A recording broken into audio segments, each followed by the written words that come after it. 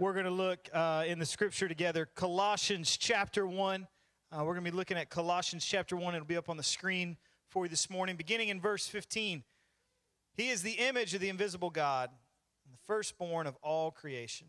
For by him all things were created, in heaven and on earth, visible and invisible, whether thrones or dominions or rulers or authorities, all things were created through him and for him. He is before all things, and in him all things hold together. And he is the head of the body, the church. He is the beginning, the firstborn from the dead, and in everything he might be preeminent. For in him all the fullness of God was pleased to dwell, and through him to reconcile to himself all things, whether on earth or in heaven, making peace by the blood of his cross. This morning we're looking at the book of Colossians. It's a letter written by Paul. He was in prison. He did not begin or plant this church. Rather, a man who was saved under Paul's ministry actually went and started a church in his hometown. And there was some things going on in the culture at the time that caused this pastor of a small church, a new young church, to be concerned. And he was looking at the culture of his day, and he was concerned because where he was writing was under the shadow of the Roman Empire. But not only that, the culture, much like what we find ourselves into today, was kind of taking from a buffet of religious ideas. And so the idea was we could take the circumcision and dietary laws of the Jewish faith, and we could take mysticism and some of the pagan cults and mix them together and kind of find your own truth and put that together, and it was just kind of whatever you wanted.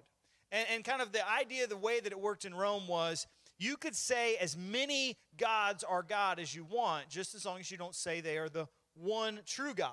And so terms like King of Kings, Lord of Lords, Prince of Peace, things that we know and we see on Christmas cards were actually attributed to one man. And that man was Nero. He was the emperor of Rome. He was the most powerful man on the planet. And so Paul is in prison writing a letter to his good friend's church, and he's concerned about the culture that they find themselves in. But he also knows that the Roman Empire, this massive kingdom, is kind of in the background overshadowing everything. You see, when Rome would come in, they would take over your land, they would destroy everything, and then they would begin to build up your economy. They would add road systems, they would actually improve waterways, and then they would add up how much it costs to destroy you in battle, and literally give you a bill for the man hours and resources used to destroy you, and then put you on a payment plan to pay them back for beating you, okay? And so they would do that, and so Paul is writing to this little church that is being kind of bullied and overshadowed by their culture. And here's what he's going to describe to them. He's going to talk about this idea of kingdom, this idea of image, and this idea of power. Thanksgiving is coming up. And if you know anything about Thanksgiving, there's so many different traditions that are going on. And one of those traditions is the kids' table, all right? I don't know if you do this in your family. We've got 3 young boys. At our family, we have a kids' table. And if you keep up with shows about prison, the third most dangerous place in all the world is the kids' table at any meal, all right? There might be some other places, but at a kids' table, the reason it's so dangerous is kids do not pretend. All right? Kids go at you with everything they have, and they're saying things like mine and no, and they're using those little plastic forks to stab each other, and it's like all on war. Now, the reality is there's a battle going on at the adult table, but we've learned to kind of mask ourselves. We've learned to kind of manipulate. We've learned how to kind of still get our way. But what's at play at the kids' table and at the adults' table and in every relationship and at your work and wherever you find yourself is every single one of us has this idea of kingdom. There's something in us. John Ortberg describes it this way. Your kingdom is that little sphere in which what you say goes. Your kingdom is the range of your effective will. And the kingdom of self, this is my kingdom. I'll guard it. I won't share it. If you violate my kingdom, I will attack you. You see, you and I all have our own little kingdom. That area at home, that area at work, that area in your marriage where what you say goes, where you have influence. And the question that Paul's going to present to this church is, which kingdom is your little kingdom a part of? Because there's 2 kingdoms at play in this story. There's the empire. There's Rome, which kind of represents the kingdoms of the world, and then there's the kingdom of God, and they are opposed to each other. They're clashing. There is a war going on, and Paul says, what are you going to do with that little bit of influence that you have at home, at work, and in relationships? Which kingdom is your kingdom loyal to? And so what we want to look at is a little bit of the background. As I said, this is a small church in modern-day Turkey, and Paul is writing to them, and they had a lot at stake. You see, one author says that we have basically three types of convictions. We have public convictions. Public convictions are things that we say out loud because we want people to believe that we believe them. So politicians will say things that they believe we want to hear. A statement in my home that I might say as a public conviction is, I would love to watch Hallmark Christmas movies instead of football. All right, that's an example. Now, in my heart of hearts, I'd love to see the game, but I want to enjoy watching the small town boy go and meet the big city girl, and they fall in love, and he secretly is a millionaire. He might even be Santa Claus, and he's a lumberjack, and they're going to fall in love on Christmas Eve and then get married. I love that. I want to see that. That's a public conviction. That's me saying that to my wife, but maybe on the inside I feel different. Then there are private convictions. Private convictions are the things that I say I believe, and I truly believe that I believe, but when I enter into a difficult time of challenge, it actually reveals I believe something different. And so maybe it says, you know what, I believe in generosity, but when things get tough for me, I find that that might not be true. Or I would say, I believe in forgiveness, but then when someone actually deeply wounds me, it's not the case. But then there are what's called core convictions. And psychologists call this kind of your mental map. It's your actions. It reveals what you truly believe. And so your actions actually show what your beliefs are. And what Paul wanted for this church and for you and I is that our actions would truly represent what we say we actually believe. And when we do that, Paul says, it's going to clash with the outside culture. It's going to be so counterculture to what we see that it's going to cause some issues. You see, for its original audience, some of the things that they might have done for a living were in direct connection to the Roman Empire. Maybe if you were at that time, you would have made some of your money providing wheat and oil and wine for the cults in that day, the imperial cults of the Roman Empire. They would worship other gods, and you would produce these things, and you would sell them in the market. But the majority of your income came from this empire, and they would use it to worship other gods.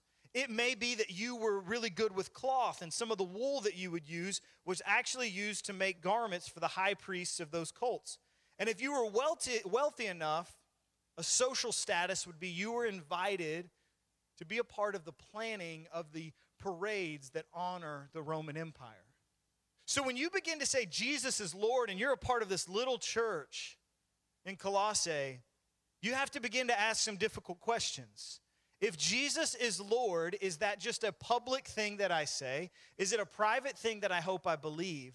Or is it a core conviction in my life which causes me that I might be willing to lose some money on this? I might be willing to lose some of the social status that I enjoy so much because that's a kingdom that I no longer belong to. And Paul is going to get very personal with them as we pick up in verse 15. He says, he, speaking of Jesus, is the image of the invisible God, the firstborn of all creation. Now, his original audience would have picked up on that word image and known exactly what he was getting at. You see, in that time and in that culture, image was everything, much like it is today.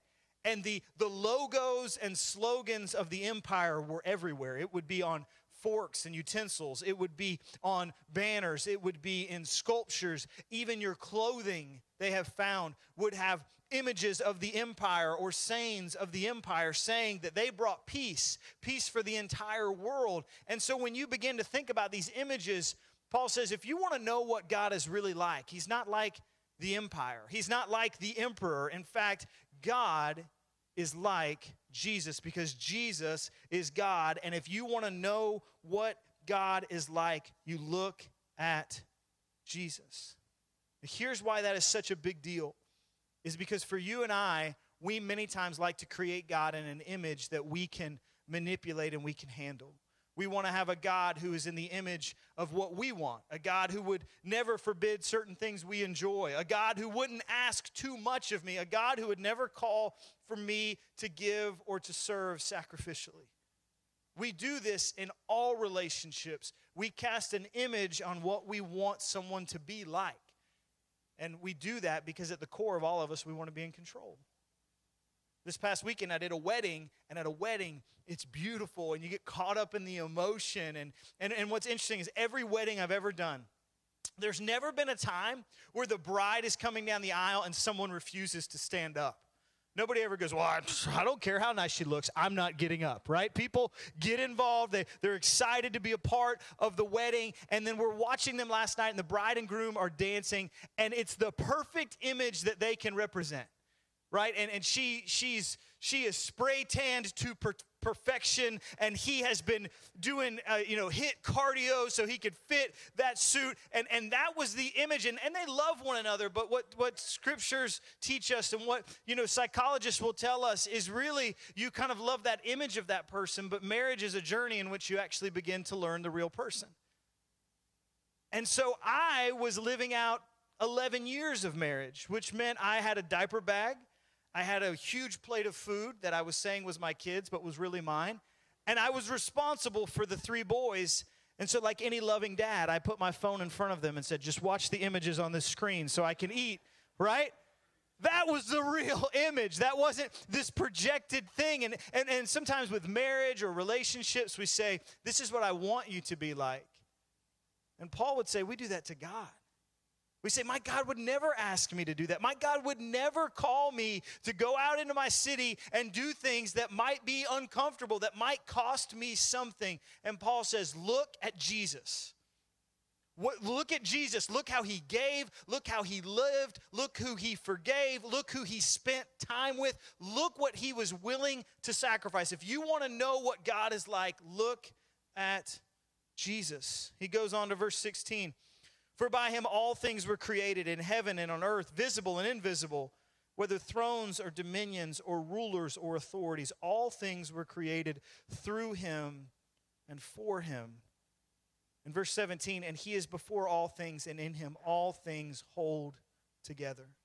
Paul is saying some pretty incredible things. If you look in the original language, he is literally saying that not only were these things created, but the sustaining power of the universe, what keeps everything happening, what keeps you breathing and the sun rising and everything it takes to live what we call life, Paul says is being sustained by Jesus.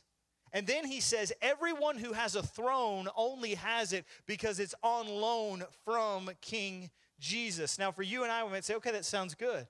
But for the original audience, they'd say, no, wait. Nero's on the throne. And here's what you got to know about Nero. Nero is a very interesting guy. Nero had a mom and dad who were known for their violence and known for their selfishness. In fact, his biological dad died when he was a young age. And his mom remarried her uncle, who was the emperor at the time when Nero was very young.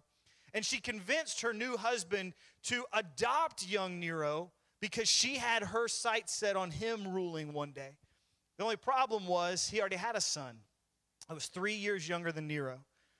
And so this young mom and young child developed a plan to get to power. You see, power is the ability to act. It's the ability to do something. And there's something in all of us that wants power to do something.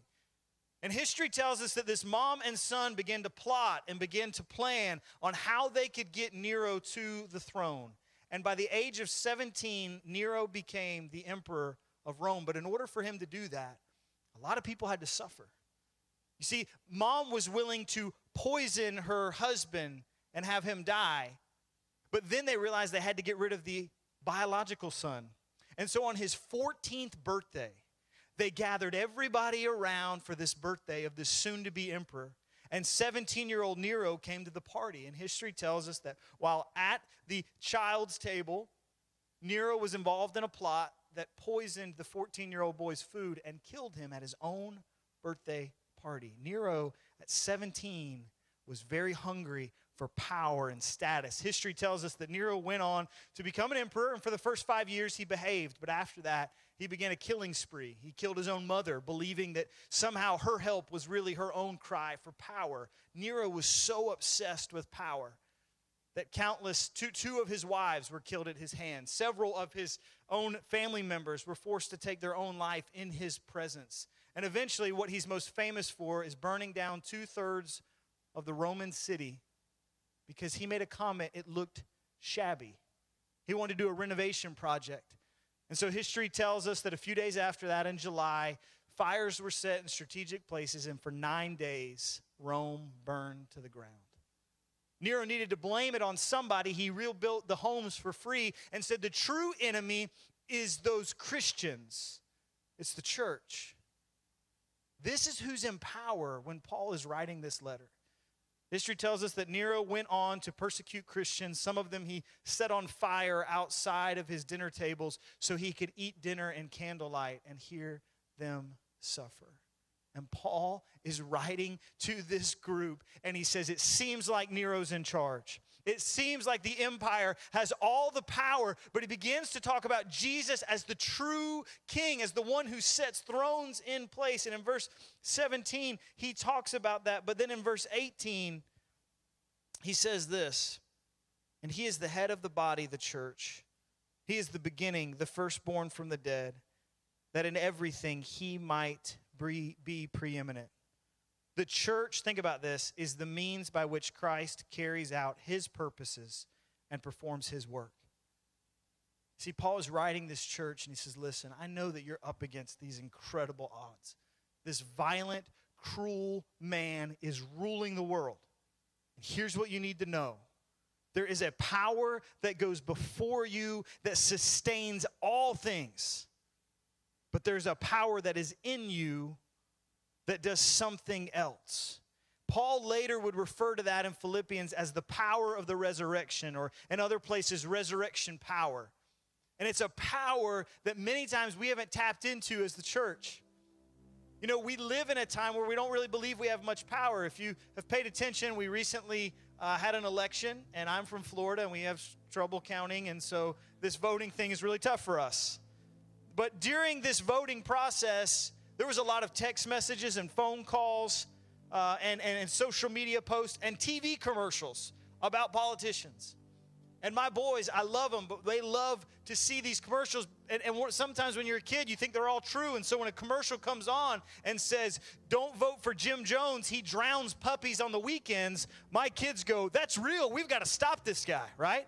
I mean, it has caused so much that we believe that we don't have any power, and that's why the commercials are there, because they're concerned people won't vote, and people don't vote. Why? Because they think their vote doesn't count.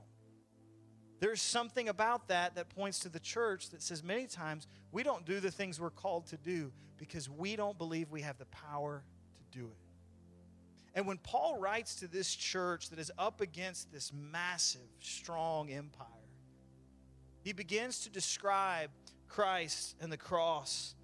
And in verse 19, he says, for in him the fullness of God was pleased to dwell, and through him to reconcile to himself all things, whether on earth or in heaven, making peace by the blood of the cross.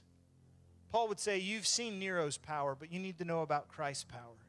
It's resurrection power. And what he's telling us is in the Psalms, it describes God as all power belongs to God. That doesn't mean that God is the most powerful. It means that anyone or anything that has power has it only because God delegated it and allowed him to hold it. And what that looks like is Paul is saying, if you want to measure God's power, if I took this Bible and said it weighs 5, you'd be saying 5 what? 5 pounds, 5 ounces, what? Paul says if you want to measure God's power, Christ's power, it's resurrection power, which means it defeated the most powerful thing we would know, which is what? Death. We're afraid of hurricanes and storms because the worst thing they can do is kill. And at the cross, Jesus defeated death. Timothy Keller describes it this way. He says the resurrection power of Jesus, The same stuff that raised Jesus from the dead when death itself, with all of its fury and all of its power and all of its strength, tried to bind Jesus up. He broke the bands of death like a thread, and that's what's living in you now. You see, North Park, Paul would say there's a power that goes before you that sustains the entire universe because of Jesus. But there's also a power inside of you that flows through you to do the work of the church. My wife's side of the family, I have a brother-in-law who, for a hobby, collects cars. You might collect cards or things like that. He collects cars, and so he likes to talk about cars. I don't know much about cars. And so recently we were together for a birthday party, and he starts talking about his Lambo, all right? Like, you know, his Lambo. He kind of looks like, he's trying to look like Vin Diesel from the Fast and Furious things. I hope he doesn't watch this message. Thanksgiving's going to be awkward, but he's kind of got this Vin Diesel vibe to him, and he wears the real tight shirts, and he's talking to me. He's like, yeah, my Lambo. And I'm like, a Lambo? What is a Lambo? And he starts talking. I figured out it was a Lamborghini, okay? And he's talking about the power in this Lamborghini. And he's talking about all these intricate pieces and how he went to Houston, Texas to pick certain things out, and how they even came down to do some changes for him, and how powerful it was. And he's like, my Lambo. And I'm like, I drive a Vanbo. You know, that doesn't sound as cool. But here's what he said. At the end of all that description of power, I said, do you drive it to work? And he laughed. He said, no. This type of power is made for the track. I go to a track and I race, and I use that power for what it was meant for. And it got me thinking about this passage.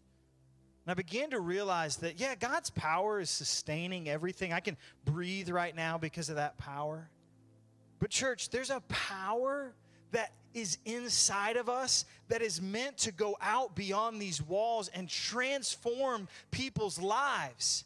And many times that resurrection, that death-defeating, that incredible power that is inside of me, I use it to watch Netflix, right? I use this incredible, just death-defying power to just live and exist. And Paul says, no, that power that's inside of you is meant to go out and do something so incredible. And that's why history will tell you that Nero eventually died, and that Christianity became the official religion of the Roman Empire not long after, without a single military, without a temple, without an idol or statue. Rome said, Jesus Christ is King of Kings and Lord of Lords. Why? Because of resurrection power. You see, Pastor Anthony believes that North Park is called to pastor the city. It's one of your core values. He shares about how when he moved here, the Holy Spirit spoke to him and said, I don't want you to just raise up a group of people to pastor. I want you to pastor a group of people that's going to pastor the city, that's going to go beyond the walls of this church. And if you're going to do that, you need more than cool slogans or great graphics. You need resurrection power. Where we're at, my wife and I, in Vero Beach, Florida, we partner with a ministry called The Source. Where we're at, there's a lot of homeless families that live in the woods. Their kids go to school. Most people would never know. They work jobs. So they just can't quite get to where they can live sustainably in a home. And so they live in tent communities in the woods. And The Source exists to provide a place for them to shower, and they can get 3 meals a day. And so we partner with them. And one day I said, well, what else can we do? I said, well, you could do a Bible study. And I'm going to tell you, it's the most humbling teaching experience of your life, because sometimes there's 30 people, sometimes there's 6 people. A lot of times, half of them will just take a nap, and I don't get upset. They're tired, they're wore out, but they'll sleep. And this one time, you would just go and you might prepare and you might speak for weeks and not see anything change. In fact, a while back, this guy raised his hand, and as a pastor, you're like, oh yeah, I see that hand. This guy's life's about to be changed. And he goes, hey, what time are they serving ice cream? And all the power that I thought I had was just gone at that moment. But every once in a while, as we remain faithful, God does some incredible things. And a few months back, there was a young lady who needed a Bible. And there's Bibles donated, but for some reason as churches, we donate King James Bible with size 3 font. And so they get these Bibles, and so we got her a Bible that she could read. And I brought it, and she wasn't there.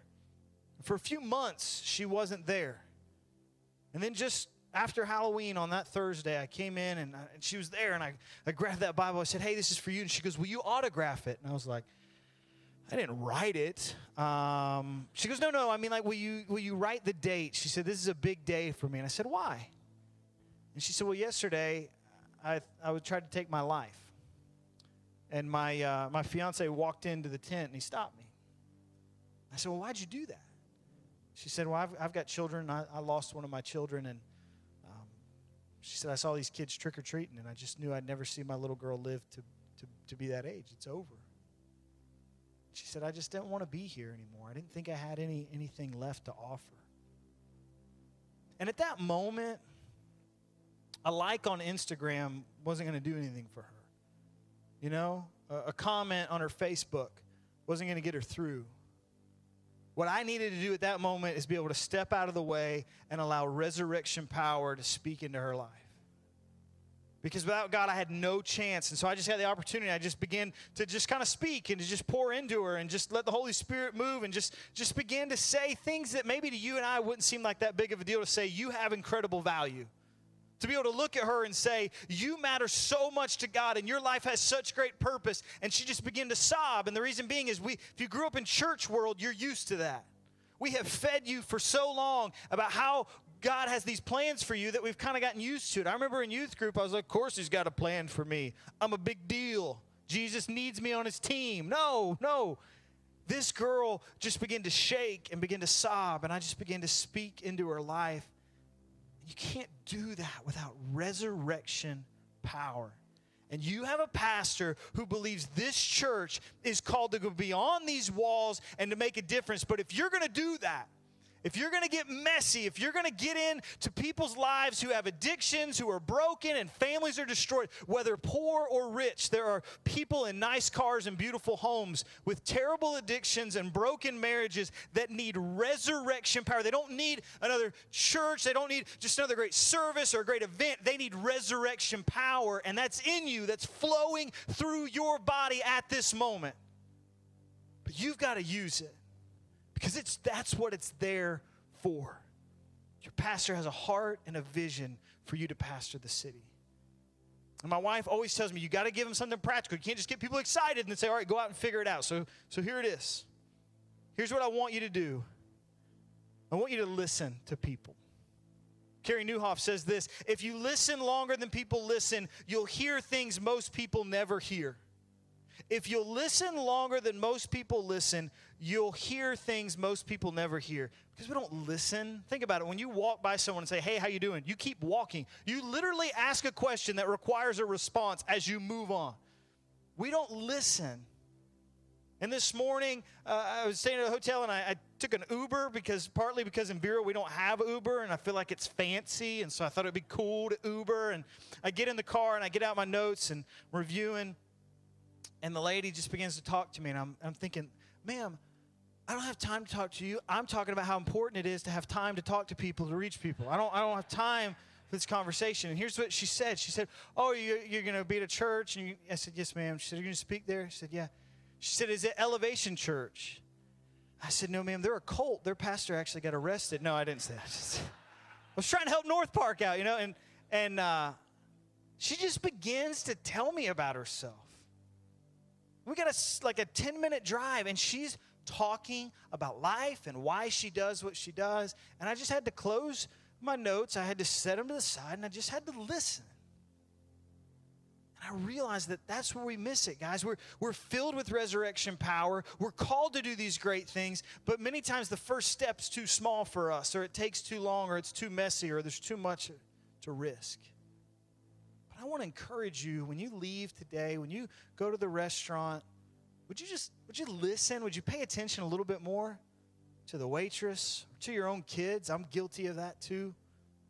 Would you listen to their story? Would you hear what they're saying?